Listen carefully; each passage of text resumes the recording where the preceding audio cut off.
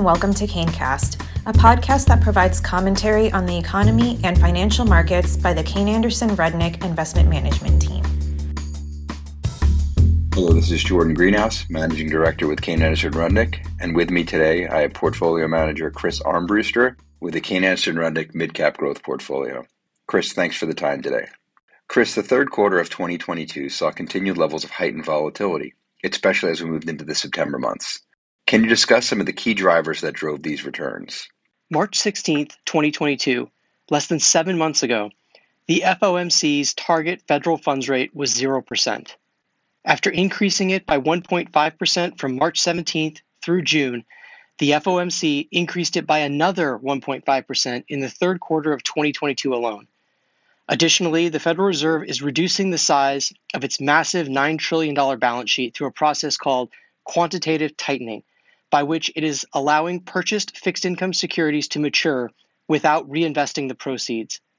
The unwinding hit full throttle in September, reaching a monthly run rate of $95 billion. These two actions have had a chilling effect on global businesses, as their designed goal of slowing the economy to curb inflation is working. But the full extent might not be felt until many quarters down the road. Inflation is still running hot, with the core PCE, personal consumption expenditures, from August jumping unexpectedly from the July reading, reducing our confidence that we have a line of sight to the end of rate increases. The result was another down quarter for equities, with the S&P 500 falling 5%, bringing its year-to-date decline to 24%. In times like these, we like to refocus on the core of our investment philosophy. We believe the high-quality businesses in which we aspire to invest are better positioned to handle these pressures than other companies.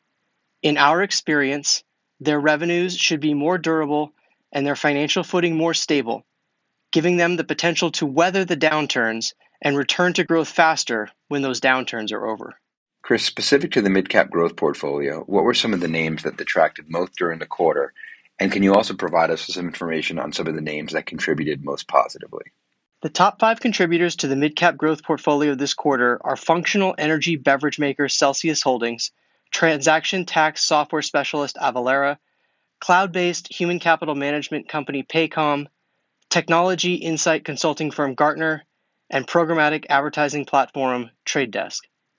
The name we would like to spend a little more time with this quarter is Paycom. We believe Paycom's cloud-based HCM and payroll software has carved out a niche as a nimble SaaS offering serving small to medium-sized businesses. Its out-of-the-box solution, low-cost R&D, and limited sales office strategy combine to give the company some of the best margins among SaaS peers. The stock sold off materially in the first half of 2022, as the per-employee pricing structure of Paycom's customer contracts can leave it sensitive to small business layoffs and downsizing. However, Paycom has seen strong returns from its increased marketing push, landing new customers and upselling existing customers to its new products. Chief among them is its Better Employee Transaction Interface, also known as Beti, that allows employees to process their own payroll, giving them more control and minimizing mistakes. In some cases, rolling out Beti can reduce the time it takes companies to run payroll by 50%, as the system empowers employees themselves to provide missing information and correct errors. Usage of Beti also drives adoption of a number of other modules needed to effectively use the offering. Finally, Paycom recently raised its 2022 guidance. The bottom 5 detractors from the mid-cap growth portfolio performance for the quarter were leading national supplier of agronomics and irrigation equipment SiteOne, fleet card and digital payments platform FleetCor, regional bank Signature, global pizza chain Domino's, and LaCroix parent company National Beverage. The detractor we wanted to focus on this quarter is Domino's. The pizza market is very fragmented. Domino's is the largest with just 30% share, and the major chains collectively control just 60%, leaving plenty of room for share gains. Domino's operates nearly entirely under a global franchise model, which generates extremely high levels of free cash flow, but also has vertical integration with its supply chain to ensure quality and consistency. International franchisees have more white space to grow into and have been outpacing growth here in the US. Domino's competitive advantage comes partly from its technology, developed in-house for many years. From the app to the point-of-sale system, the entire customer experience is digitally enabled, driving upwards of 70% of volume through digital channels.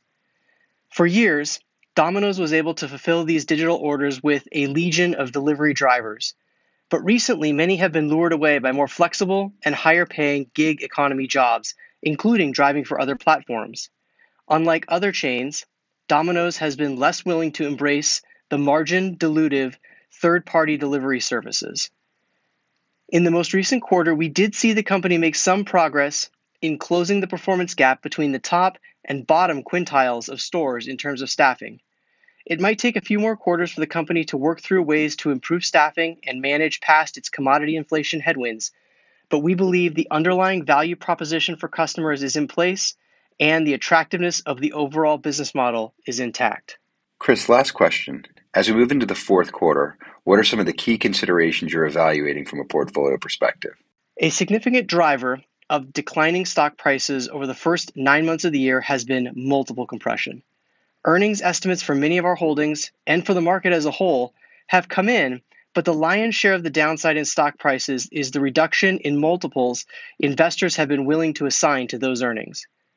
There is a chance for guidance reductions and estimate cuts to accelerate materially in the fourth quarter. Companies are facing a myriad of challenges and have no reason to be aggressive with growth plans or guidance given the level of uncertainty in the global economy. We think this could embolden many to set a low bar for fourth quarter earnings that a company could comfortably exceed. Resetting market expectations has the potential to create additional volatility in share prices.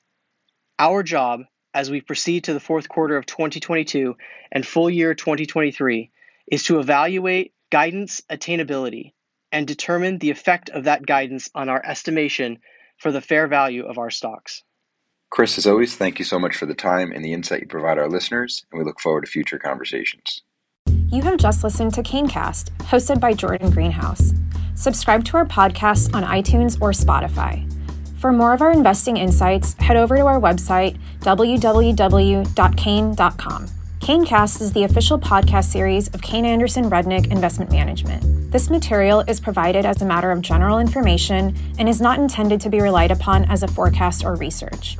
The opinions expressed herein are those of the speakers and are not necessarily the opinions of CAR or its affiliates, are current as of the date and time of the recording, and are subject to change at any time due to changes in market or economic conditions. The information and opinions contained in this material are derived from proprietary and non-proprietary sources deemed by CAR to be reliable and are not necessarily all-inclusive. CAR does not guarantee the accuracy or completeness of this information. This communication should not be construed as an offer or solicitation to purchase or sell any security. Individuals should consult with a qualified financial professional before making any investment decisions. Reliance upon information in this material is at the sole discretion of the listener. To the extent any performance is discussed, past performance is not indicative of future results.